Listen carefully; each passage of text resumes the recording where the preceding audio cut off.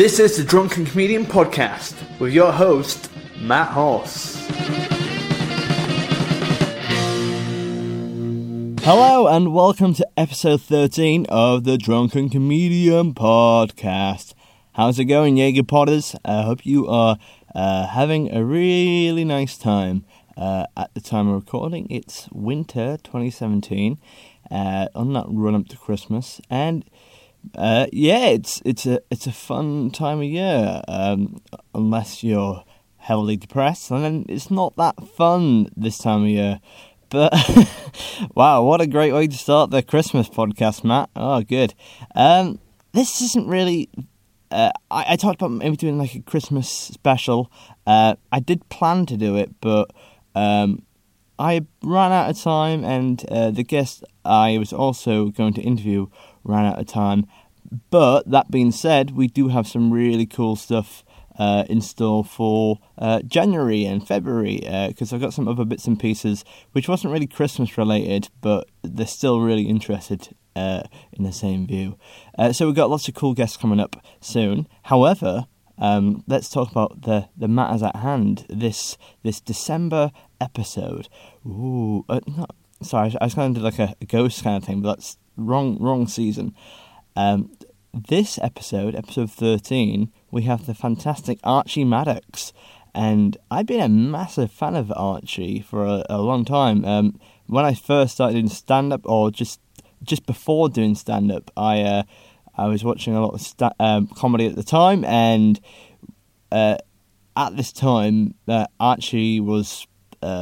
I think he won an award, and he was like the rising star of comedy. He was really getting a lot of attention quite fast, and rightly so, because he's a sharp writer. He's very fun as a performer, and he kind of has that he has that kind of star quality in a way. He'll probably hate me for saying that, but we've get together a couple of times, and we've kind of stayed in contact ever since, really. So he was in Newcastle, and I recorded this at the stand in Newcastle, and we kind of just had a bit of a chat, really, over a pint, as is the remit of this podcast. If you don't know what this podcast is, by the way, it's I should probably mention that. It's a podcast where I interview comedians whilst having a drink, and usually. And this is some context for the interview, because this is a bit of a dense episode. We really jump off into the deep end with this one. And in the bar earlier, we were just having a nice frivolous chat about lighthearted things. But as you're about to find out, it gets quite not intense, but it gets very heavy with discussion quite early on. And the other thing with the drinking side of it, usually it's a bit more frivolous, but with some people they get a bit more serious and they talk about politics, and this is one of those episodes. It's and there's a lot of context that needs to be said for it as well. Archie Maddox, he's a mixed race comedian, and he talks a lot about race and race relations within his stand-up, and he's a very eloquent speaker off stage as well.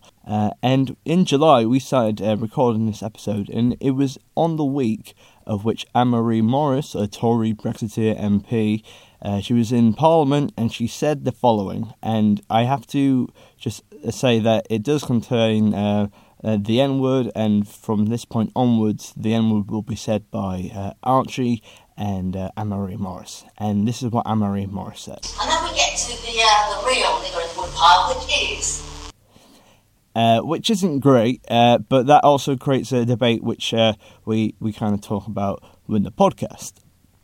So it's a bit of a different one, and I was kind of caught off the back foot, really, because I like talking politics, but I hadn't really prepared for it, and as I say, I was kind of nursing a pint at this point, so I was a bit like my A game was switched off. So I worry if I said anything wrong, but you know that's the magic of editing. Anyway, I hope you enjoy this episode. I won't not run for too much longer. Archie is a really amazing comedian. He's very funny in this, and I hope you enjoy it. This is episode 13 with Archie Maddox. Here we go. Hope you're ready for our podcast today, and I hope you're ready for what we're about to say. Make sure you're comfortably on a bus or a train, because we're gonna go straight inside your brain. Get ready for the podcast. Yeah. Hope you're ready for the podcast. I bet you're ready for the podcast. Yeah, you're probably ready. Enjoy the podcast. Are you a fan of walking music for? Yeah, I fucking love walking music, mate. Yeah. Especially walking music that has nothing to do with the show. Yeah. Just stuff that makes you feel good as well. Yeah. I love all of that. I think it's very American. Yes, it feels very. I know nothing about wrestling, but I would love to do wrestling just for that walking music. Yeah. But I'm a rock star. I remember when I did a work in progress 2 years ago in Edinburgh. My walking music was DMX, Party Up. Just because I'd seen it on a Dave Chappelle special like 10 years ago. And I was like, I wanted to walk out. And then every time I did it, I forgot that I didn't have a tech. So I walked out and I went, shit. Yeah, I got 1 second. Yeah. I had to go off and turn off my music. They go, hello. I used to run a night in Canterbury, and I used to pick the music as well. And that's probably one of the best benefits of doing that gig was that you get to pick their own music. And it's that awkward thing. It's like, welcome to the stage, my house. You come out, hello, and the music playing. Just have to fumble around for a second.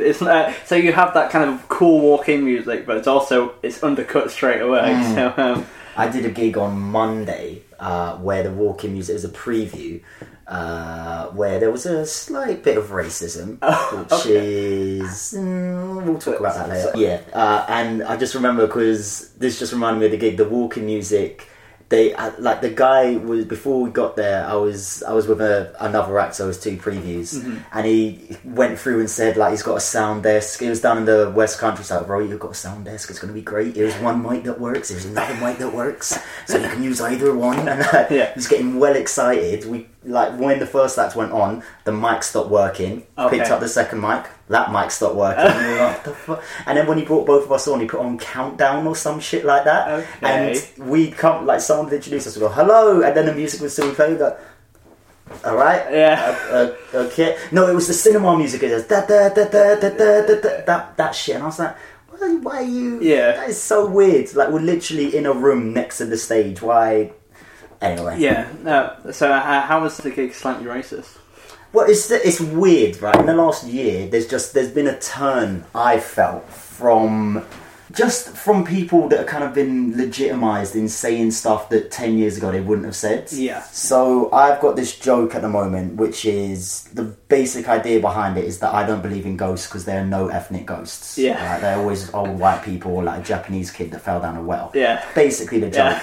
It ends with a black ghost matter. Yeah. Right. Yeah, that's very cool. And it's not the best joke in the world, but it's a bit that I like because it is clearly from me. Yeah. And in the last, say, 2 months, I've done it down in places outside of cities, and the amount of times that people on that joke have gone, you can't see them at night. Oh. And I've just gone, that's fucking racist. And what was funny about the Monday one is that I went, wow, you've been racist straight off the bat. She's like, I'm not racist. I was like, that is racism. She's like, I'm not, I'm anti-racist. I went, you're fucking not. You're racist, you idiot. Oh my god. And she just told me, like, I spoke to her briefly because she had a black eye. She was sitting next to like a really pumped dude. Oh, and I thought, fuck, this is really awkward. But she works in a school for behavioural students, so she'd been punched in the face by a student.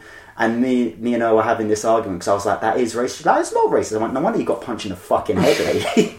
Because you go around like spinning your racism. Oh my god. And then someone else came in about 10 minutes after I dealt with that and just started going, oh, recite that rap, rude boy. Some shit about sing them dirty lyrics, bruv. And I was like, what the fuck? Yeah. Like, fuck the West Country. Yeah. Man. I can't. I think you hit on something which, since I moved up to the north, I've realised I've had to do more gigs in the sticks, really. And I found that, by and large, gigs in the city are more metropolitan and more liberal. And I got used to doing, I started doing stuff about feminism and environmentalism, which would usually go down quite nicely, but in the States it doesn't quite work, because notoriously I did a gig in a room above a pub in Bolton to 50 white men, and I was like, oh yeah, I'll do the feminist routine, because that's relatable, Good isn't luck it? with Yeah, that, yeah. it did not sell. I think it's a really...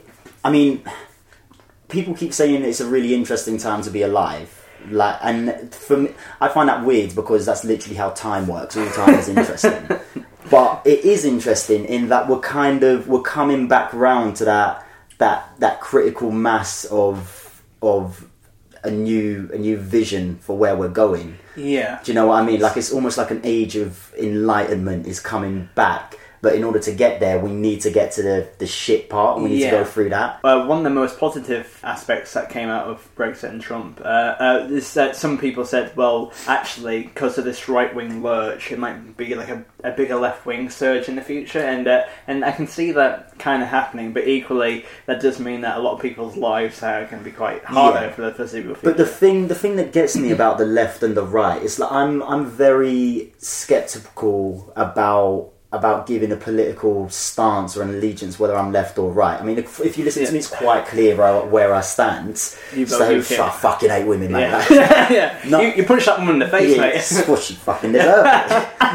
No, it's quite clear where I stand, but I don't like to align myself as left or right, because I think very much in a similar way to the way that there's so many ways of defining yourself now. Yeah. Which I think is a good thing. However, there's so many separate definitions that intersectionality creates more division. Do you know what I mean? I think an issue which like people who are more liberal tend to have is that they want to put as many tags and labels to what they do as much as possible. So it's like, well, I'm a radical feminist. Well, I'm a hyper feminist. So the fact that they though they share a common goal and they're generally the same, they kind of dispute with each other. Exactly, and that just creates division. And because there's so many divisions being created, there's a gap for misunderstanding. Yes, and in that gap, that's where you kind of fear of the other person starts to breed. Yeah. So people will hate people without even knowing the reason why. Totally. And I find that really weird. Like, I don't tend to hate anyone without a reason. If I have a reason, then I will hate them. Yeah. But being racist.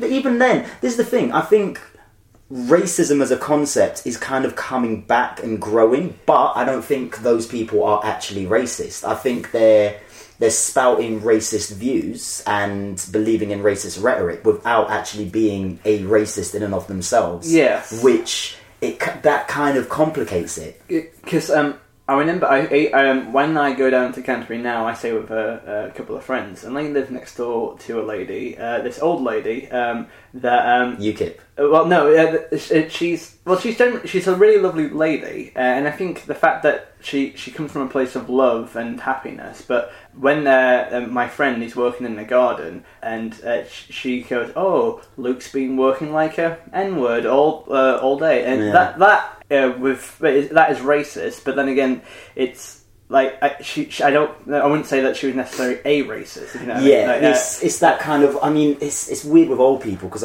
so much has changed in their lifetime about what they're allowed to say, particularly if they're from somewhere like where there's not as much immigration and integration within different types of cultures within society. I think it's quite difficult when stuff like that happens. It's like, but on the flip side, there's stuff where, like, that MP from Newton Abbott the other day, who said the Brexit deal was like a nigger in a woodpile. Yeah.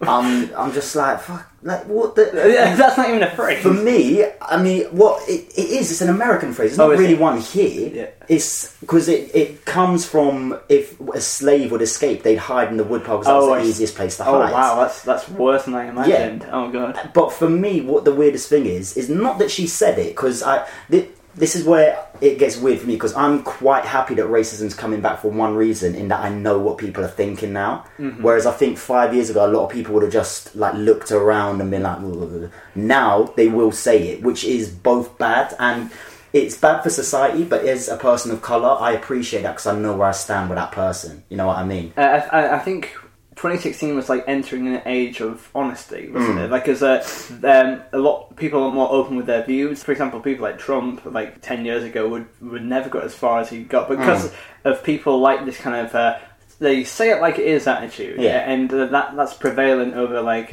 experience or whatever. And I think a lot of that has come through people saying you can't say that, as opposed to saying maybe if you said this, people wouldn't get upset. If you shut down people like that and go, you can't say that, then they go, I can't fucking say anything. Yeah, exactly. Do you know what I mean? And then they start to hit back when someone like Trump comes along and says, like grabbing them by the pussy and shit like that. But the thing about the Tory MP that said nigger in the woodpile, just to go back to it, this will happen a lot with me, I'll go all over the place. The thing that was most interesting to me, one that she said it, because I know that there's a lot of people out there that will say shit like that within their own circles, if not publicly, and I know a lot of people will think that. What was the most telling thing to me was that nobody in the room reacted. Everyone was just like, okay. Yeah. And that seems to be the thing that no one else is kind of focusing on. They're making this woman the figurehead. I'm like, no, but she can't say that without the rest of that room legitimising it. Yeah, exactly. So I think that's the bigger problem. Yeah, exactly. I think Tiernan Douieb, he talked about on his podcast in the fact that he kind of, he said it in a joke format, but he alluded to the fact that he imagines that they say it quite a lot in the back, because like if they're so used to it, like it's a shocking thing to hear as well. Like there's a routine I do. I talk about an ex-girlfriend, and one of the reasons I broke up with her is that she used that N-word during sex. It's a true routine as well. But it's I kind of talk about how I'm attracted to her, but my penis isn't, because my penis is political, and it's along those lines kind of thing. Yeah. And I can't remember what the point was, but like, I should have done. But so it's just like that word's bad. We'll leave it there. Yeah. Well, it's weird because, for me, in England, nigger ain't a word, really. It's an American word. And it's a pervasive Americanism that has come into this culture. I mean, if someone had said, like, gollywog or jungle bunny or something like that, I think that would be more fitting. But when people say nigger, my first reaction is to go, we're not in America. And they'll go, oh, no, shit, that is racist. Yeah. Do you know what I mean? It's the first... I mean, I know immediately it's racist, but I also think, why they said that and not darky? Why have they gone nigger? That is a weird thing. Well, yeah, it has. Well, it's weird because with that term, it's a lot of people. It now, because we're in an age where people use it ironically as well. Like, that pisses me off. Yeah, and it's kind of weird. And I think that the point I was trying to make earlier is that my ex-girlfriend was trying to use it like as a kind of a joke kind of thing, but the way it came off was like, whoa, no, it's just I think you shouldn't really be spouting that stuff necessarily. But the thing, I currently live with my mum and her boyfriend, and I find with old white men is that they're obsessed with why they're not allowed to use that word. This is what I always find, because the amount of conversations I've had, because I used to have a routine that played on the word nigger, and that it again is very. I think if you are going to say that word, then say it. Yeah. You have to look at what the meaning is. If you're saying it in conversation, go, oh, they said nigger, that's fine. Well, it's not fine, but it's more acceptable than if you call someone with hatred behind it. You know what I mean? And I used to have a routine about when I lived in America and the way that they use the word nigger. Yeah, it's a great routine. Right? Thank you. Yeah. Some people disagree. Some very angry white guys did not like it. I was the first time we met. Well, I went to go and see you perform because you were very you were hot and you were hot. You were hot and up and coming comedian, and you were playing a gig in Bishop Auckland, and I remember that well. I specifically came along to see you. And it was I went along with my mum, and you did that routine there, and I think that went down quite nicely. But again, Bishop Auckland is like the whitest place. Yeah, I think you said that as well. Yeah. I mean, my whole point of doing that routine is just the madness of how that word has evolved in America to mean basically everything. Yeah, and it is but. When I would do that routine, I would have guys after come up to me and go, "Oh, I love that nigger bit," and I'll be like, "No, don't say that." And they'll be like, "Well, why can you say it?" And I'm like, number one, I more live it than you will ever live it. And they'll go, I don't get why you get to say it and I don't. I'm like, why do you want to say it? Yeah. Explain that. Why do you want to say it? Explain. They can never explain. Yeah. And from that is one of the ways in which, weirdly, I'm not sure if it'll make sense, but weirdly, that's one of the ways in which people are becoming more equal, or it's one of the ways in which someone of privilege will understand what their privilege is, because a little bit of it is being taken away from them. Do you know what I mean? By not being allowed to say certain thing, and they would have been allowed to say anything. Now that they're not, they're kind of feeling very, very slightly what racism or sexism would feel like, because they're being excluded. Yeah, that's a great way to put it, because although it's such a minor and small thing in comparison to everything, but it's that little bit of understanding. It's just to go, well, you can't do that, you're excluded from the group. And ideally we shouldn't fight exclusion with exclusion, but then again, I'm not sure if these people, that's the only way they know, really. And I thought that just the whole notion of privilege is such an interesting concept to me. It really is. Just like the way that I see it, and this is kind of like a very butchered routine that I rarely do. It's if they piss me off that I'll do this routine.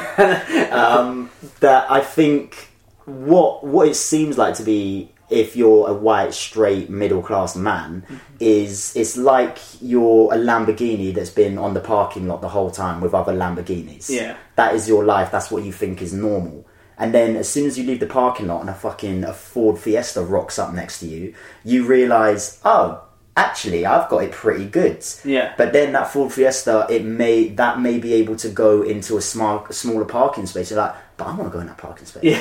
Why can't I go in that park? I don't understand. Why? I should be able to go in that parking space. And you don't realise that everything is so good for you that actually you can't go into that smaller, more compact thing, because your body of being is so good that you're going to park in a nicer place. Yeah. You don't have to be in the basement with the tiny spaces. You're up top with the wide, where you can open your doors and you can stretch and shit. Yeah. Like I said, very butchered routine. No. But that is how I view privilege. As it's indicative of feeling like you're normal, which essentially you are. Yeah.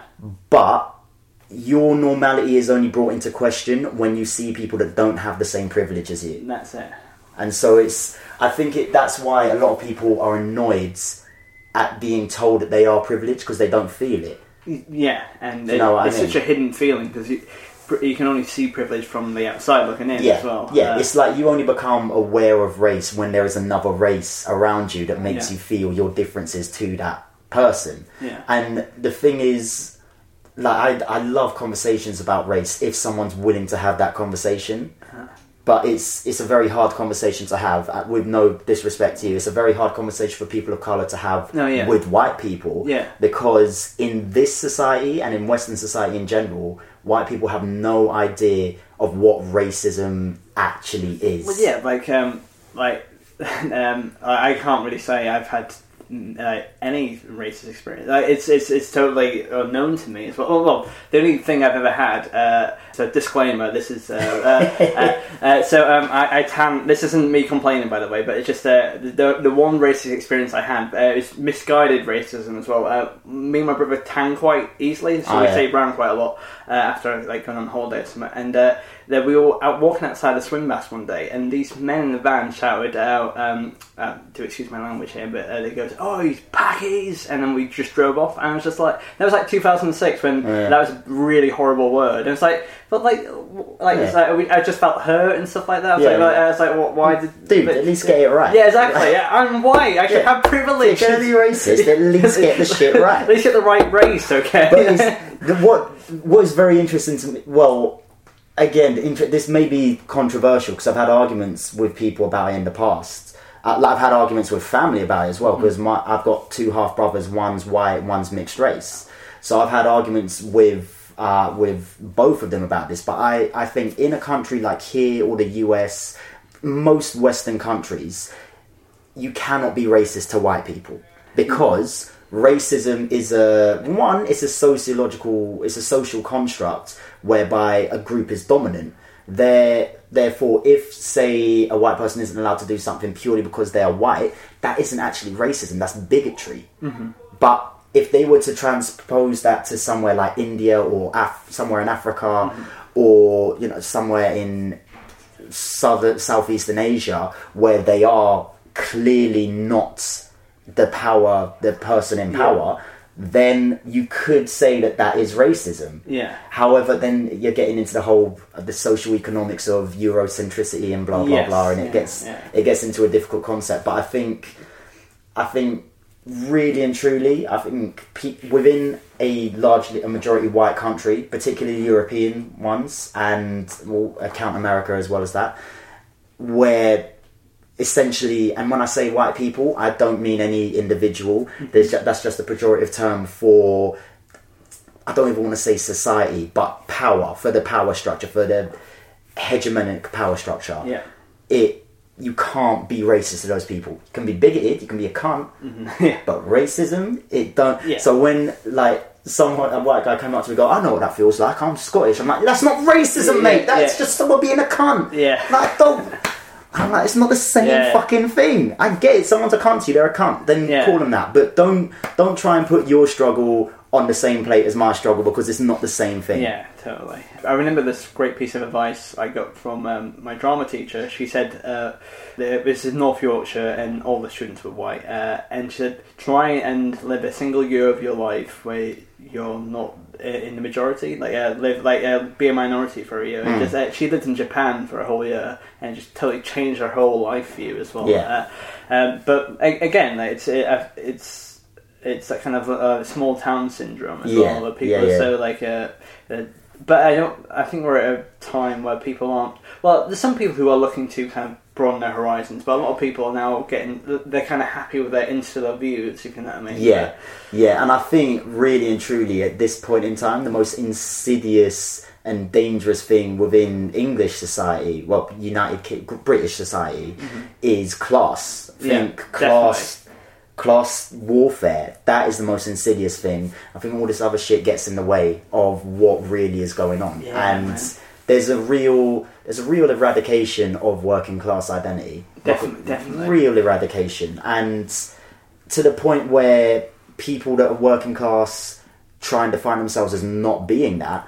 And it's because when it comes to class, I'm confused about what class I am. Because essentially, doing what I do, I'm middle class, innit? Neither of my parents are working class, but they both come from working class backgrounds. Yes, I know what you mean. It's kind of weird because, do you divide it by what tax bracket you're in? How much you earn? Because that's slightly indicative of what you do. But let's say that we have a working class income, but you might have middle class habits. So it depends how you live your life as well. Yeah, I mean, there's all this stuff to do with aspirations, but I mean, so there's this new thing called muddle class, isn't it? Where you're muddled. You don't know whether you're middle or working or what. That is. I think this class thing just needs to go. It can't be here no more. Well, it's such a weird system because, as you say, people like myself, I don't know what I am. I would. Part of me wants to feel working class, so because I think people like that. I like the idea of I come from a struggling home, and it wasn't a hard struggle, but it wasn't easy. You know what I mean? So I do kind of, and now I say I'm a vegan. I eat hummus quite regularly. I feel middle class, but I feel like I have the roots. But this is the funniest thing: is that all middle class stuff like fucking quinoa and hummus and shit. That's what peasants eat. Exactly. Yeah. How is this middle? I don't understand this.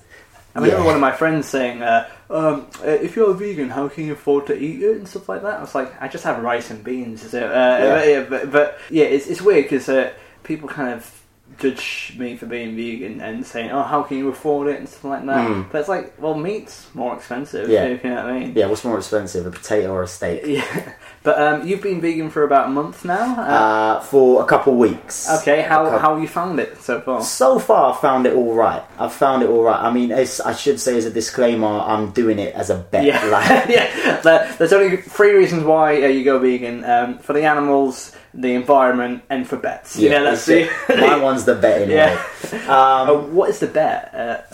Oh God, this is where it's bad. It's a bet with my 4-year-old goddaughter that I could do it. Right? Yeah. And it's just a thing of, I also kind of wanted to test myself to see if I was capable of changing a habit, because I don't think that I eat that well, really. You know, I mean, I think I've got high cholesterol and shit like that, which is it's natural. A lot of my family have it, but I think that as a people, we eat generally. I think we eat too much meat. I think we eat too much dairy. Yeah. And so for me, I think my real issue is I don't think dairy agrees with me.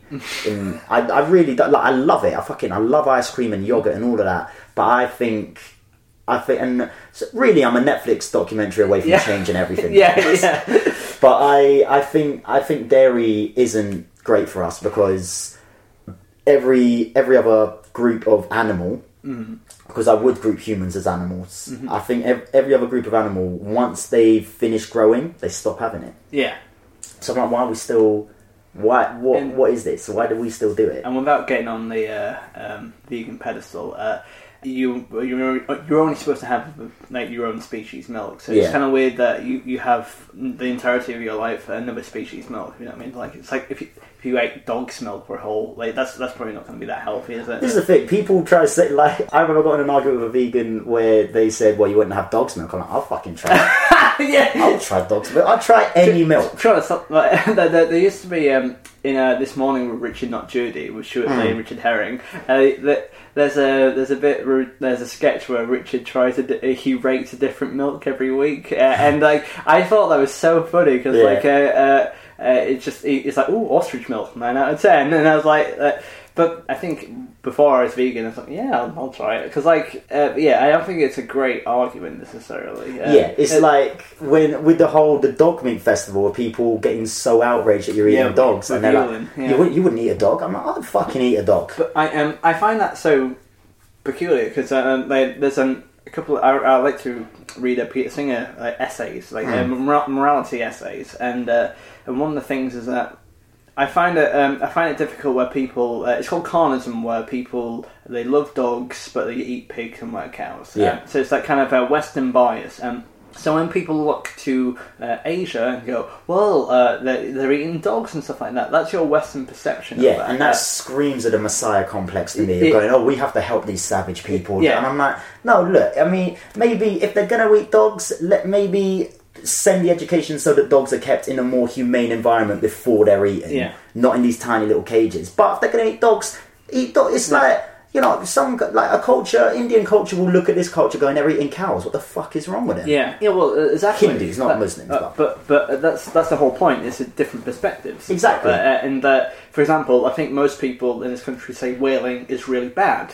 But in Japan, there's one of their values is that they don't see it like that. So is it moral, or is it just your perception? This is the thing. And the problem with perception is it's so fluid to wherever you are in the world. Definitely. In that, technically there's no such thing as right and wrong. There's a certain amount of principles and guidances that people can follow and go, oh yeah, I follow this thing, therefore that thing's wrong. However, when it really comes down to it, there is no such thing as right and wrong. It's only your perception of that thing. You know what I mean? Definitely, yeah. Like, I mean, like I say, I would happily eat a dog. I would just because I've never. That's going to be the headline of this. I would eat a dog because I don't see the hypocrisy and go like I like lambs. I'd still eat a lamb, but I think lambs are lovely little cute. I fucking love goats. You've been on my Facebook. Look how many goat videos I share. I love goats, but I also love curry goat. Yeah. Do you know what I mean? There's so many. If it were to come down to it, I'd eat a person. Yeah, well, that's the thing. I think there's a routine which I've written down, but I never really developed it. It's like that. I think eating a person is actually more vegan than not eating animals. You know what I mean? Because I think you're allowed to, but like we don't eat each other because we're not that tasty. You know what I mean? Well, I reckon we taste like shit pork.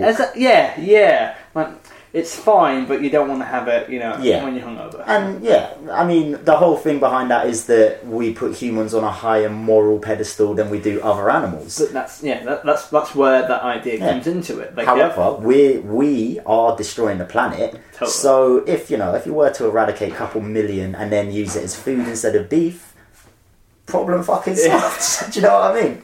This has been a very serious podcast, but like, I've kind of a question I've been dying to ask for the last last half an hour is what is your walking music? By the way, I forgot to ask. What is your For this year? Yeah, what is your walking music? I haven't decided yet. I haven't decided what it was going to be. It was going to be. I'm a big fan of grime, and I've been edging closer and closer to it being a fully grime thing. Cool. But I think this year it's going to be Kendrick Lamar, High Power. Okay. Because my show is called Illuminati. Yes. It has nothing to do with the Illuminati. I gotta say that's a great title, but it seems like one of those titles where it's like it could mean like it's the whole narrative, but also it could be like there's nothing to do with the Illuminati, man. It's just a punny title. I explain it at the beginning of the show. So if they're like a preview that I did last week, 20 minutes in, this guy got up and he was proper. You could tell he's a proper Illuminati guy. Like it's like conspiracy theories. Yeah, probably like 20 minutes. I'm like, is this going to be about when you're going to do jokes about the Illuminati? I'm like, sorry, dude, it's not about the Illuminati. It's like, okay.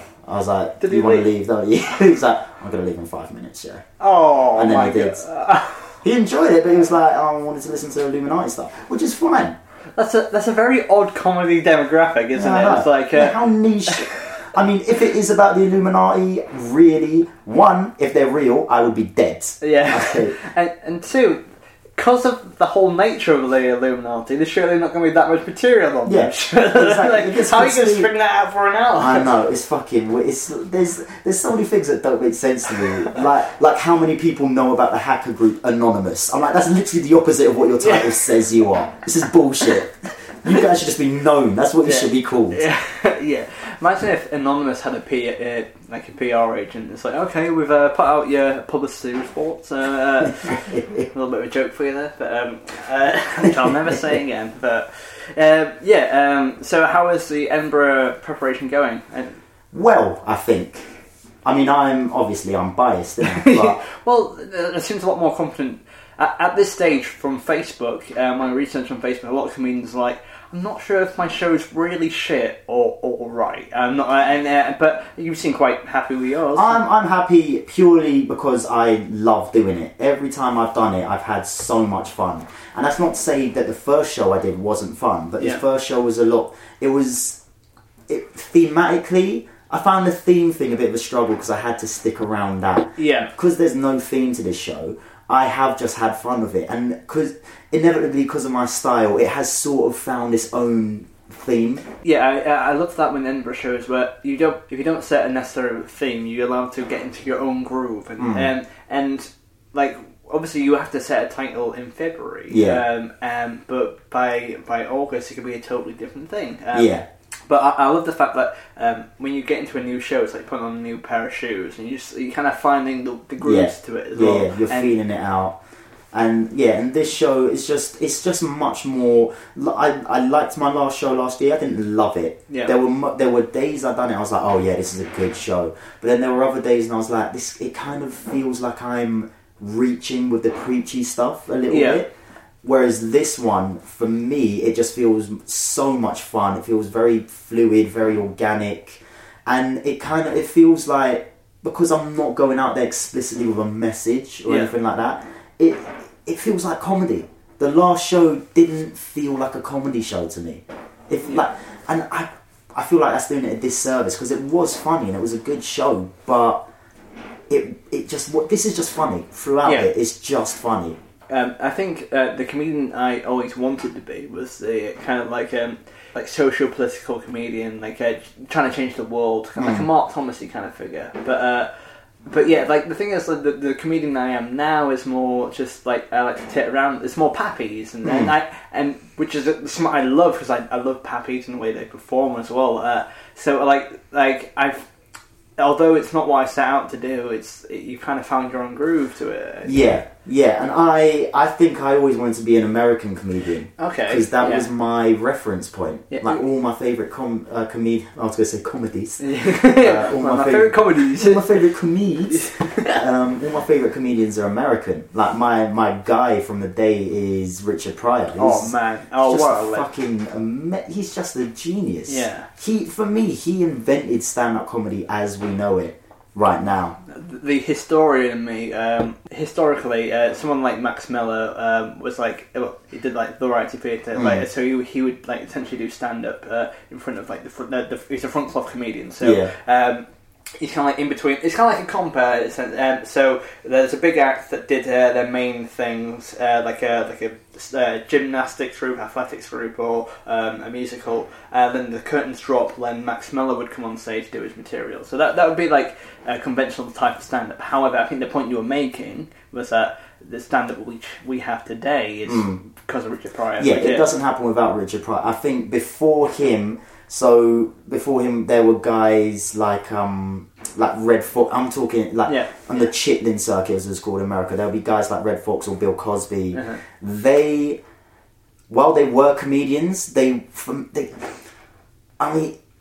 not sure if I'm explaining it right, but they weren't quite, in my mind, they weren't stand-up comedians. They were more, in the same way that Dave Allen wasn't a stand-up comedian. I love him. I think Dave Allen, he's, again, another one of my heroes, but for me, he wasn't a stand-up. He was a entertainer. Yeah. Do you know what I mean? Yeah. He was someone that you just wanted to be in their company because you knew you were going to have a good time, you'd be entertained. Whereas Richard Pryor, he just exuded this rawness and this energy, and he has that kind of honest nature as well. He's the first person that I saw in terms of chronologically. Yeah, he's the first person I saw be that naked on stage, where you're like, yes, this isn't an act. Is this an act? Yeah, he was the first one where you kind of question the reality of what you were watching. In my mind, anyway. And correct me if I'm wrong, but I believe Richard Pryor was he talked about his heart attack on stage. Yeah. And it was just like, that is such a brave thing to do. Like now that's kind of seen as like a norm. Like that's an Edinburgh Fringe hour, isn't it? Yeah. But at the time of performing, that was never, especially in American, that was never done. You know. It was and there's an amazing video called Richard Pryor Live and Smoking, which you can find on YouTube or you can buy it. And whatever you want to do, I don't care. And high morals. Yeah, that's the. It's amazing because it's one of the first times that he came out and spoke about the stuff he wanted to talk about. Yeah, he won't be in the clear, and you can see people or you can feel the awkwardness of them going, "What the fuck is this?" Because he's talking about having like the time he sucked a dick and stuff like that. Wow, and it's not that funny. Yeah, it's raw, but it's very interesting from a comedy perspective to watch that that progression of honesty into funny. Yeah, and that's something that I aspire to, which I think is why I like my current show more, because it is more honest and it's more personal, even though it's just as stupid. Yeah. And this is your third show at Edinburgh? Technically it's my second hour, but it's my third show. Okay. Because the first time I did a work in progress, which was 40 minutes. Okay. But then I didn't use any of the jokes from that 40-minute show in my first show. So, fair enough. So that's really cool. Where are you performing? I'm in the same place that I was last year, which is Espionage, the Matahari Room. Oh, yeah. And I'm on at 6:45. 6:45. Which is a better time than last year, which was 9:30. Yeah, what I meant to say earlier is I saw a preview of your show last year, and I thought it was a great show as well. I didn't think it was too preachy either as well. You did I ran a gig in Rochester. You did the preview there. And that Rochester is the kind of a capital of UKIP as well, so it's quite. I know. Yeah, but like considering you won over that crowd and you did really well there, I would suggest that it wasn't too preachy and it hit the right marks as well. So it was a really lovely show as well, and that was a preview as well. How was the experience of doing it at 9 o'clock in the evening at Edinburgh? It was good, but it was difficult purely because it's a free show. Yeah. One, you're going up against all the big guns that are on around that time. Yes. And two, because it's just off Cowgate, which is a really busy area of Edinburgh, during 9:30, just the fucking drunkest, mentalist Scots man, yeah. would come in at that time, which is I quite like having people like that in the audience. Like I think there's a lot of kind of, I've got to word this right. There's a lot of preciousness around who people allow into their show, and if that is a part of what you're doing, that's fantastic. You're being inclusive, but I'm not sure that pushes you as a comedian if you've got a certain idea about who is allowed in your show. Like I know who I'd like in my show and who I wouldn't like. However, I see it as my job to win them rounds. Yeah. No matter who if they're a stag party, if they're a racist cunt, if they're a sexist, if they're sounds like a great gig. an anti-man rabid. I'll use the term feminazi because I don't know what else the term there is, even though I hate it as a term. But I want those people in there that wouldn't necessarily like me, and I want to be able to get them to like what I'm saying. I don't mind if they don't like me, but I want them to laugh. Which is that's why I'm such a big fan of Bill Burr, because I don't like him as a person. I think me and Bill Burr would not get on. There's that infamous comedian clip. Well, Stuart Goldsmith chats to Bill Burr, and they just clash because he says something and he goes, "Well, I don't really agree with that." Yeah. And I feel like I felt for Stuart because I don't think I might have. I would have just, because he's Bill Burr, I would have just let him get on with it. But I'm glad he did say something. But because of that, lots of alt-right people on the internet who really like Bill Burr started feminist man where a snowflake tries to diss Bill Burr and stuff like that, and it's just like, oh god. Yeah, I mean, I saw some of that reaction. I didn't like it either. However, the fact remains that Bill Burr, no matter who he attracts, he's a very, very funny man. Yes, he's a very, very funny man. I saw his show in Edinburgh, and there was some stuff in there that was questionable about when it comes to women and when it comes to ethnic minorities and stuff. But I then remember, because I listened to his podcast, I remember that he may not necessarily, because he gives you both angles, but the one that you focus on is the one that you don't like. Yes. Because that is what always remains. Like, if you go on holiday, the one day you remember above all others is the one where you got robbed or you fell off your moped, whatever the fuck happened. Yeah. That is the one that always sticks in your brain, because that's the way that the brain works. You remember the bad shit so that it don't happen again, to protect yourself. So that's why a lot of people will focus on the bad things that Bill Burr has done. It's like with Dave Chappelle, a massive Chappelle fan. There was some stuff in his latest special that he said about transgender people and about gay people, where I was a bit like, ooh. Yeah. But then at the same time, I'm like, but he also said shit about everybody. Yeah. So I'm like, I don't know. Yeah, it's. I think as you mentioned earlier, there's a slight preciousness about it. So but I would argue someone like Patton Oswalt, who I'm a massive fan of, he did this in his new special. He did this just delightful bit about how he's I'm pro-feminist and pro transgender people. I hate any homophobia, and he kind of laid out clear. Then he goes, but you have to help 50-year-old people try and understand, because he's I'm 50 years old. I don't understand what LGBT mean. This is the thing. So he kind of made the case of saying, don't judge people for the lack of knowledge. Try and inform them. Yeah, this is the problem: is that people aren't willing to educate ignorance anymore. That's it. People go straight to outrage. That's to do with the internet as well. Yeah, no, definitely. I think social media has it's destroyed any notion of nuance and of any ignorance / acceptability on what people know. Yeah. Even when it comes to LGBT, there's LGBTQI. Yeah. I only found out about I 4 days ago. I'm like, what is I? Yeah, exactly. And if you don't know that, someone will jump on you for it, and I'm like, I don't know. I don't know what that means. It's like if you fail the test, instead of saying, "Oh, retry it," it's like punch you in the face. Yeah. Why didn't you know that? Obviously. Yeah, exactly. And I think that people, they need to. I mean, and I'm guilty of this as well. Is that I can react to stuff way too reactionary. But again, I think that's also in the mindset of the 21st century as well. Like, we're very much instantaneous. If it doesn't happen instantly, we get annoyed by it. And so we react without, like, as the stand-up routines which have been like, oh, whoa, I can't say that. But then they've actually gone, well, actually, here's a thing. And I don't think we allow the breathing room of... like exactly. I think... That is one of the challenges that comedy faces at the moment. Like, just to use Bill Burr as an example again, one of my favourite routines that I've ever seen is his one about punching women. Right? And that's not the actual routine. It's never okay to punch a woman. Okay, there's never a reason. Bullshit. You just don't do it. I'm like, all right, I'm gonna listen to this. I think if he were to come out with that routine now, a lot of people go, whoa, and he's not saying do it. Yeah.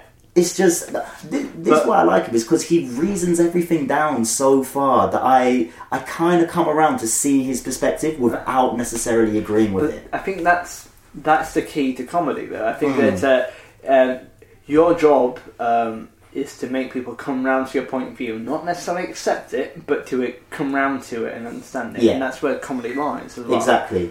And going back to what we said earlier, I think that everybody is too. They're too determined to define absolutely everything. And while I think that is a fantastic thing that people they can define who they are and what they regard themselves as, I think that's brilliant.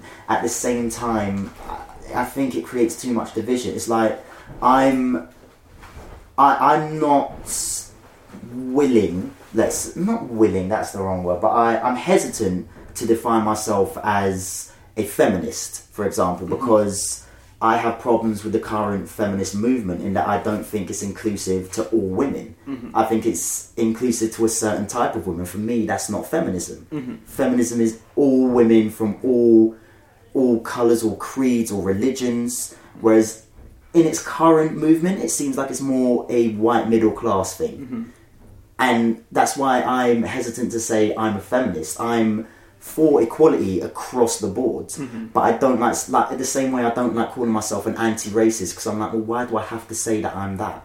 Yeah. Do you know what I mean? Yes, I get it. Yeah. I think everybody and every angle of humanity should be equal, but that doesn't mean that I want to say I'm anti-racist, I'm anti-homophobic, because I am all those things, but I don't want to have to say that, because if people are assuming I'm not, that doesn't make any sense. Yeah, and again, it's about like labelling as well. It's like, are you this or are you this? It's like, but what's the difference? You know what I mean? It's well, this has been absolutely like we're done. I've got a couple of like just kind of standard podcast questions. This has been such a great like podcast though. Like it's been very intellectual. But yeah, I'm not used to this kind of level. I wasn't expecting it. I don't know what happened. But like before the interview, we were just chatting upstairs, and we did some delightful kind of light-hearted podcast humor. Oh, we should probably say that. But we just went to the deep end with this one. But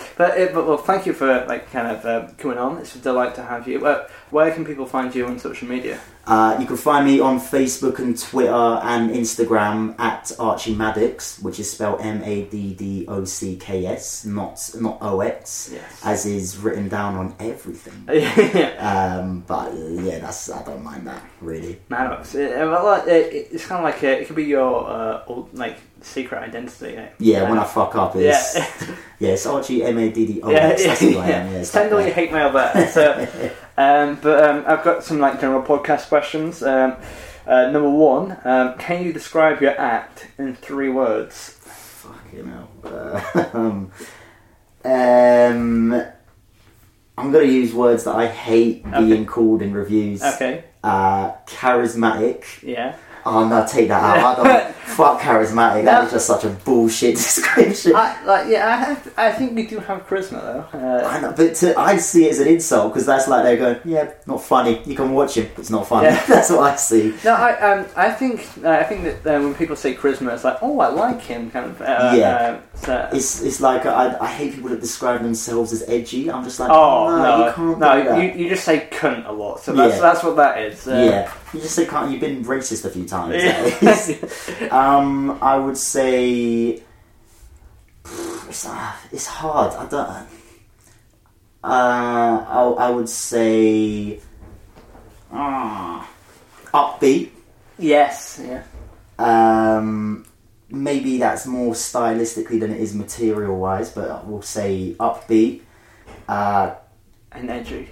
Fuck that. I would say upbeat, fun. I'm not one to describe myself as funny. Upbeat, fun, and occasionally reasoned, which I'm going to put as a double barrel word. Okay, that happens more often than you would think. But I think that's a really nice depiction of you as well. What was your first gig? My first gig was in a bar in Westminster called the Old Red Lion, where I did a stand-up comedy course because I didn't know how to get into it. So I did a course, and I got bored with the course because I thought it was taking too long. Like, it was, the guy that ran it was a lovely guy, a great teacher. There was a lot of stuff like what not to do. Uh-huh. Do you know what I mean? Like don't take the mic out of the stand. I'm like, I just want to get up. Don't take the mic out of the stand. Or do take the mic out of the stand yeah. and put the stand behind you. Don't leave the stand. Yeah. It was all stuff like that. Stuff that I think you should just work out. Yeah. You know what I mean? So the gig was in the Old Red Line in Westminster. I had about 12 of my friends come down, and I got absolutely fucking hammered. And I've got a recording of it. I've looked at it. It is genuinely one of the worst things I've ever seen. But at the time, it went quite well. Yes, yeah. And that's obviously only because my friends were there. Yeah. Know.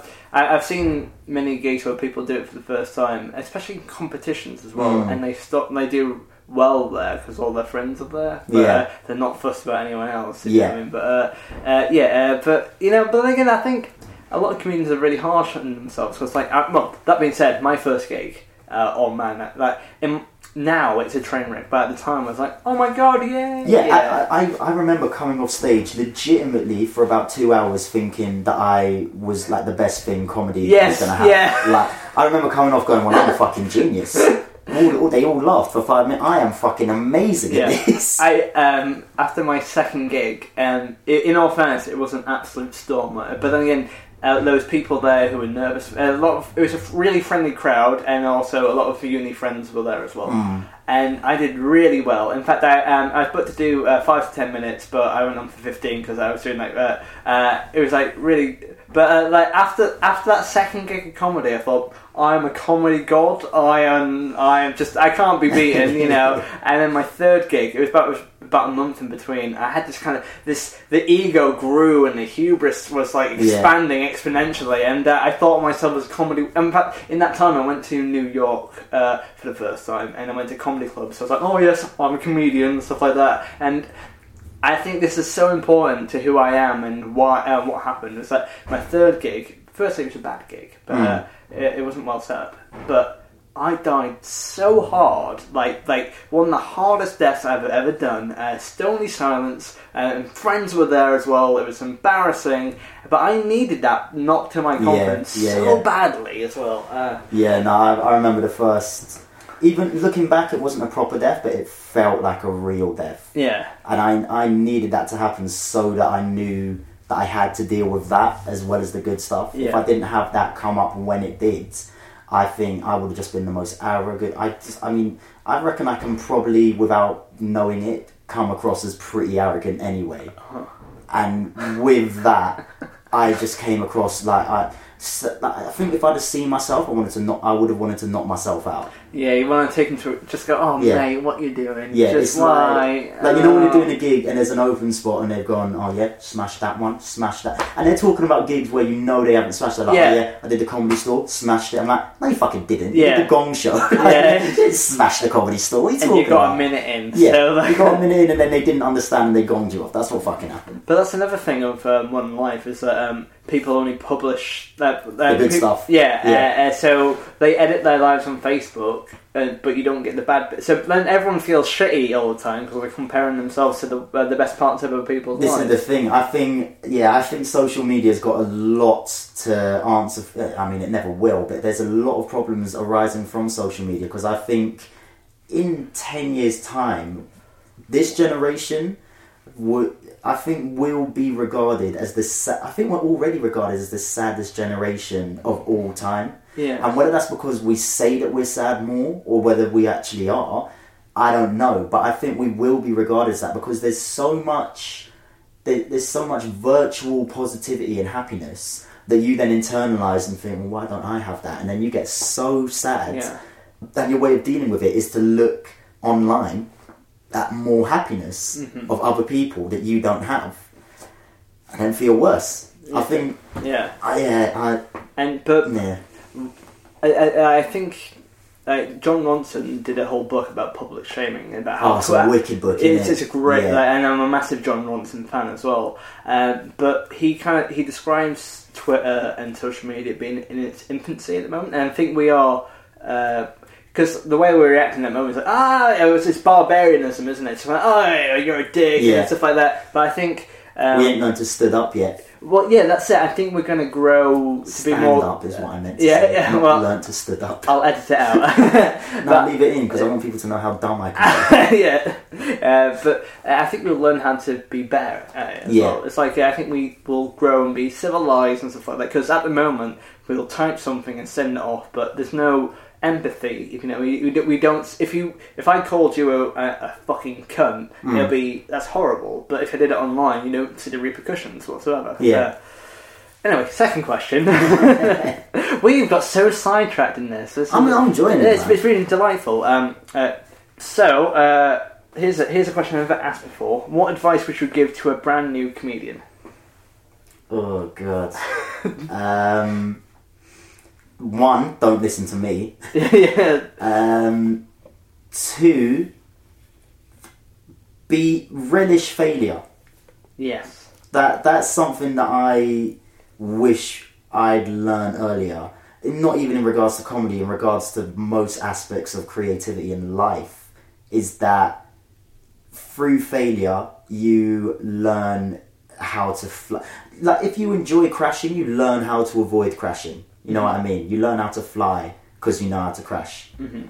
Definitely. So I think learning to embrace and learn from failure is a big part of creative process. Wow, artisan.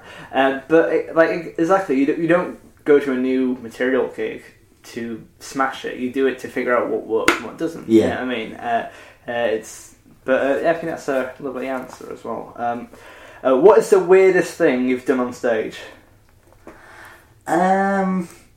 The weirdest thing. I'm not very weird. I really wish I was. I love weirdness. Yeah. But I'm just not weird. I'm gonna say, in all fairness, I've had some cracking answers. I remember doing the podcast with Andre Vincent, and he was telling me about this mad 90s comedy. You know what I mean? He was telling me about bringing a box of kittens on stage and letting them loose and stuff like that. That never happens nowadays. No. You know what I mean? And I think of all the people, I think you're not tame in a negative way, but I think you are like a proper stand-up comedian in the fact that you kind of play by the book. Yeah, I've got no weird, and it's I really wish that I had some weird stuff. It's like I've seen there's some comedians that are just off the wall, and I look at it and I love it, and then get really angry because I can't do it. Because I'm like, oh God, I wish I could do some weird. I wish I could just say fucking the words like. Fucking jiggly Jew for which is not a racial slur. Yeah, that's what you mean. Sounded like what didn't it? That's a racist. I'll punch a woman in the front of the crowd. But you know when you just see someone come out and they will just say something like watermelon.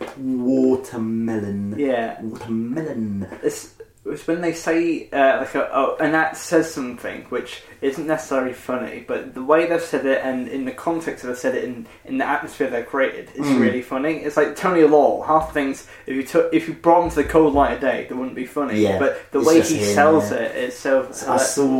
I did a gig with Kitson a little while ago. How was that? It's lovely. It was a something Mark Thomas organised for Grenfell for the Grenfell Tower disaster, yeah. And he. I was watching him compare because he's amazing. He did a bit where for about 30 seconds he just said moths. And I was just like, that is fucking amazing. Yeah. I wish I could. So he just went, moths. Yeah. Moths. And it was just, I was like, I fucking love that. Yeah, it's beautiful. Yeah, On a scale of 1 to 10, how much would you like to be Kitson? Well, I mean, part of me wants to say 10 because technically every comedian wants to be Kitson, but at the same time 0 because I want to be my version of whatever that is. You know? Yeah. Back to answer the question of the weirdest thing I've ever done on stage. Does it have to be comedy or can it be any stage? Let's broaden out to any stage. Any stage. I think this was in school. This was my was it GCSE? No, this was my A-level thing. In a play, I once pushed I was playing a guard. I pushed a female prisoner so far that she was supposed to spit in my face, and she spat in my face, and I caught it in my mouth and swallowed it. And it disgusted everyone, including her. And after I did it, I was like, why did I do that? That was well weird. I think that's the weirdest thing I've ever done on stage. I remember I did I used to really want to be an actor, and during my A levels I did drama, and in my year 12 we did a play of Oedipus, and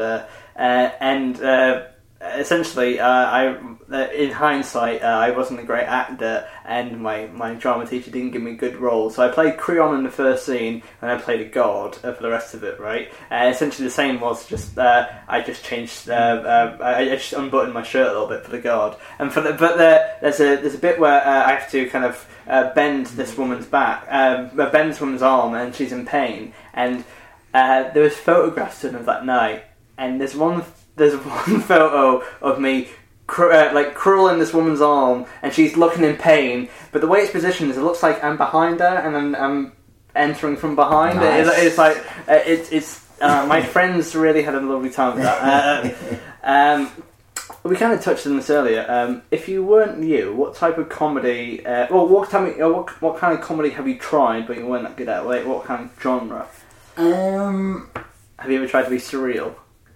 I have tried, surreal for me, which is not the same as surreal. Yeah. But I've tried to be slightly surreal, and just people never accept it from me. Yeah. Because I'm not a surreal guy at all. I'd quite like to be a very good edgy comic. Yeah.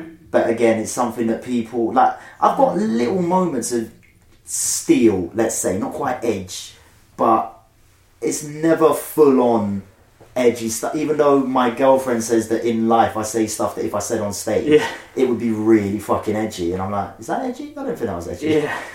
But no, it would be stuff like without even thinking. So like, I went out with my girlfriend, brought her friend to come see a preview, and her friend's Israeli.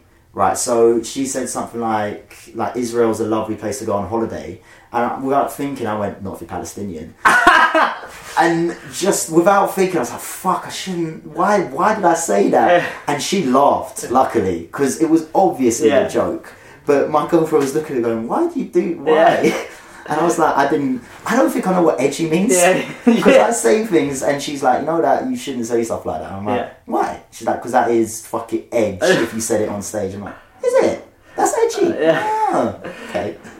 So how do you find performing to like your girlfriend's friends? Are you kind of like, yeah, it's cool, or does it like make you nervous or anything like that? No, I like it because she I'm hesitant to say to people, even though this is my job, I'm hesitant to say to people that I'm a comedian. Yeah. Do you know? Because I don't feel like I am one yet. It's complicated. I've got a complicated issue with what that means and what that entails. But she will introduce me as, he's a comedian. So because she's doing it, I kind of get a little boost, if that makes sense. So I'll go, okay, so she sees me as that, so I can be that, because they now think I'm that. I've just got to meet what they think that will be. Yeah. You know, because I haven't put that label on me. Yeah, someone else is doing it for you. Yeah, it feels like I don't have to go to where I would regard it as being a thing. I don't know if that makes sense at all. No, yeah, that's cool. If you could flat share with any 3 comedians in Edinburgh for a month, who would they be? Dead or Alive. Dead or Alive. Yeah. But you have to give it a go. Richard Pryor, Yeah. just because he would be a fucking lunatic. I'd love to flat share with him. But it has to be for the whole month as well. So, yeah, I know. So that'd be great for the first couple of nights. But no, I think Richard Pryor's a good one in all fairness. Richard Pryor. I think that would be a really good one to do. And I'd love to flat Patrice O'Neill. Just because I just think it would be the most horrible house. I think it would be just terrible. Yeah. And Dave Chappelle. Oh, that is a quality lineup. Just because I think, one, I would be too terrified to talk at any point. Yeah. But just to be in that environment with those people, just to see them, I think would be amazing. Just imagine them arguing about who hasn't done the washing up. And that'd be fantastic. And there's kebab on the on the thing, and that would be quality. Yeah. Oh, I think that's one of the best answers ever. Well, I'll do 3 more. What routine have you loved, but audiences have never gone behind? There's been loads. Sorry. No, go. There's some comedians like, I can't remember. It's like, as if you can't remember. I've got them on the back of my like they're all etched into my skin. The failures. I had one which I've had to take out of the current show because it stopped fitting. But I really like it because it kind of is verging on surreal for me, which is that I really don't like ducks, right? I fucking hate them. I hate geese, but I think that all those kind of birds should just be called ducks because they're all the same thing. Geese, swans, ducks, pelicans, they're all the fucking same animal, basically. Yeah. And the whole routine was about me trying to say I don't think that ducks are from this earth because there's so many things that don't make sense about them. Like they've got a fucking they're a bag of angry bagpipes with a snake head on the end of it. Yeah. And when they eat, it looks like they're about to die every time because they go it looks like they don't know how to swallow. And I'm like, what kind of animal is this? And they make a sound that doesn't echo. And then I did that and audience is always like, why does he hate ducks so much? Yeah. But I just loved it because I'm like, I hate ducks. I can't stand them. I really can't stand ducks. Oh, bless. On the podcast, we like to do a live autograph signing. It's just essentially, I just want to figure out what your signature is. Okay. I don't know what my signature is. It's different every time. This is what this is what I'm finding out. This is going to be a doctor. This is because no one knows what their signature is, and that's what it started out as. So I just wanted to figure out what your signature was. Right, so you do it live, make sure it's next to the mic, so it's as loud as possible. Who am I next to here? Who's? It's Neil Harris and Julie Grady Thomas. But there's also. Would you want it above or below? Well, if you can have the headliner space. Fucking. There we go. I'm going to sell that for millions of for pounds. Nothing, mate. You're gonna have people. You're gonna owe people money for giving that. Oh, I think it looks quite good. It looks a bit like Oink, but I think it's a strong signature. After the A, it just falls apart dramatically. To be honest, it's hey, take this. This can go on an Edinburgh poster. It's the largest signature in the book so far. Fuck fuck you, Sean McLaughlin. Yeah, big swinging Sean McLaughlin. Sorry, Sean, I like Sean. It was a lovely podcast, actually. Do go and listen to it. Alright, well, thank you so much for coming on the podcast. It's been an absolute pleasure. Final question. Has comedy improved or worsened your life? It's definitely improved my life. I think comedy almost is my life, really. It's improved every aspect of where I am, not physically, mentally and emotionally. I mean, it's also been detrimental to relationships, of whether those are friendships or romantic. But I think it's improved me as a person because I'm more honest, I'm more thoughtful, I am more caring, and I'm less egotistical. I'm far more interested in people than I was when I wasn't doing comedy. I needed the attention, so I would always be very much like, guys, listen to me, this is what I want to say, listen to me. Whereas now that I have the comedy side, I am much more open, not open, I'm much happier to give other people that moment, which makes it sound competitive, and it's not, but I'm much more interested in people. I don't see them as things that I can bounce off to make myself feel better anymore. They are people. Yeah. And it's given me a willingness to understand people and the world in a way that I don't think I would have if I didn't do it. Yeah, man. I get that, because with the thing you were saying, like, because you know that you're funny, you're a good comedian, you don't need to, you can accept people for who they are and just enjoy their company instead of trying to make them laugh all the time, stuff like that. You can have that confidence, and yeah, I think it's a really lovely way to finish the podcast. Oh, thanks, man. Thanks for coming on, man. Thank you. I don't know that I'm funny though, but thank you very much. Don't say that at the end. Okay, edit it out. No. I'm going to keep it in, and that's it. That's going to be nothing on that funny. That's the end of the podcast. That's the end of the podcast. That was Archie Maddox. I hope you enjoyed episode 13, everyone. And as I said, it was a bit of a bit more of a serious episode, but I think we discussed some really interesting things and a diverse range of topics as well. And the sad thing is, a lot of the things we talked about are still quite relevant, even though it's like 6 months ago. Progress and all. But yeah, I think it was a really nice episode. I got in contact with Archie about a week ago just to see if he's okay for me to put the podcast and whatnot. And I also asked him about his veganism, whether he's still doing veganism for a bet. And just to let you know, he has given up that bet. Fair enough, you know. But again, it was a fun. You know, I don't mind when people give veganism a go, because it's even if you don't like it, you know, you're putting your money where your mouth is, really. But yeah, why don't you try veganism this January for Veganuary? This is not the point I was trying to make. Anyway, this is the end of the year for me. It's the end of the podcast year. We will be starting again in January. Hopefully there'll be more regular episodes, but who knows? I'm doing a lot in January. I'm going on tour with Lee Kyle. Yay! I'm not doing a lot of dates, but I'm doing a couple of tour support for him. So you can come and see me in Kent. If you want to find out where I'm gigging in the next couple of months, you can find me at www.matthaascomedy.com.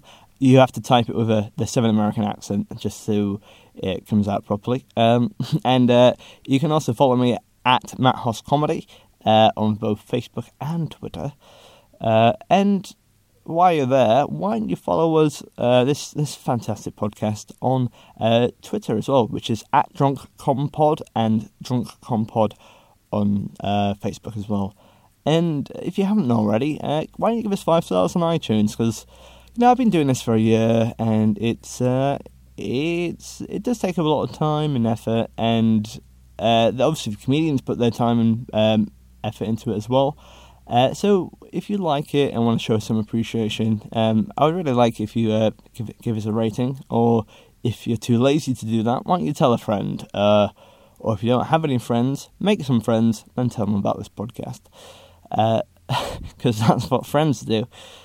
But thank you for listening to this podcast. If you've been a devout listener from the start, or you've been dipping in and out of the episodes throughout the year, I hope you really enjoyed it. It's been a really fun project to do. I probably haven't done as much as I should have. However, I think that the interviews that we do have are really interesting. We have a wide range of voices and comedic talents out there, and I'm kind of proud of this project. It's a nice little thing. It wasn't. When I first started, I thought it was going to be some kind of Larry Laddish project, like, get lashed and talk about some secrets. That was very Yorkshire then, wasn't it? But what it has turned into is like into a really kind of warm and hopefully endearing podcast, and where I kind of tap into some really amazing comedians and their views and the kind of insights into comedy and how they perform and everything else. I think it's interesting, and I think 2018 should be an even fun. That's English, right? It should be even more fun with some really cool guests got lined up as well. I'll keep that under my hat for the time being.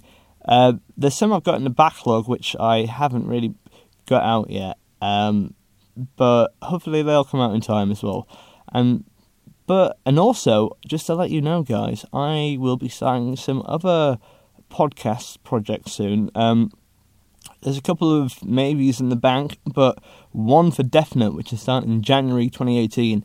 I shouldn't really tell you this, but fuck it, 'tis the season to go fucking nuts. So I have a friend called Dan Rhodes, and he has been my comedy and writing partner since university. We met at university, both wanted to be comedians, and he went off and travelled the world for a bit whilst I did stand-up. And we are starting a podcast together called Myths, Miffs. And Myths is a mythical podcast where we talk about ancient stories from Greek and Roman past, and we kind of just discuss it in a really funny manner. It's very silly and very it's a very interesting podcast, and I wouldn't stretch to educational, but it's if you're going to be doing like revision for your classics exam, it probably our podcast should probably be on the syllabus. We're going to be releasing one episode a week, and we've recorded some in the bank already. That's behind the cloth secret there. But I think it's a really funny podcast, because this is quite a bit more serious than I intended, and so that it's kind of a nice balance, really, because Myths is just pure silliness. Because with podcasting, it's kind of when you're by yourself and you're recording, like right now, it's a bit strange because I have to. I'm not talking to anyone apart from you, but obviously you're a silent partner. But when I'm with Dan and there's someone else to kind of ricochet off, there's a bit more of a funny atmosphere around. Sometimes whenever I make a joke here, or I think of something odd or funny to say, I don't know if you laugh, to be honest. Or maybe you laugh at me. Who knows? But anyway, that's enough about me. I just want to say thank you for being a lovely podcaster, and I hope you have a really lovely year. Or I hope you have had a really lovely year. Politically, it's a bit shit at the moment, and unless you're a bigot, then you're having a whale of a time. I hope you're having a nice time. But, the thing is, just really enjoy yourself as much as possible. Because, some people out there aren't having the best of time in the world, or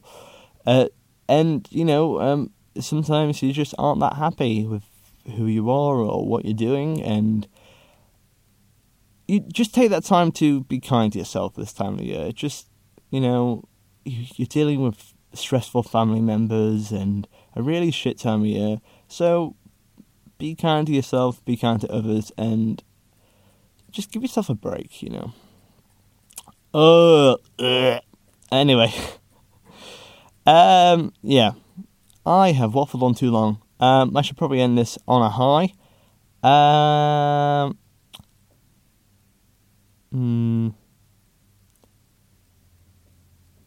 what I'm going to do is I'm going to tell you I love you, and in a very... No, that's very Adam Buxton, isn't it? Oh, shit, I'm plagiarising. Alright, I'll just say, I'm very fond of you, and then I'll stop the recording. Okay. I'm very fond of you, but I don't love you. Bye! And I hope you have a Merry Christmas and a Happy New Year, everyone. I'll see you in January 2018 for more drinking. And also more caffeinated comedians as well. Exciting guests coming up. Who could they be? If you've listened to the podcast, you might have heard some. Please download, subscribe, and share to your friends with the Drunken Comedian podcast. I hope you enjoyed this year of tantalising fun. We'll see you next year for more equally tantalising fun. Bye, everyone. Bye.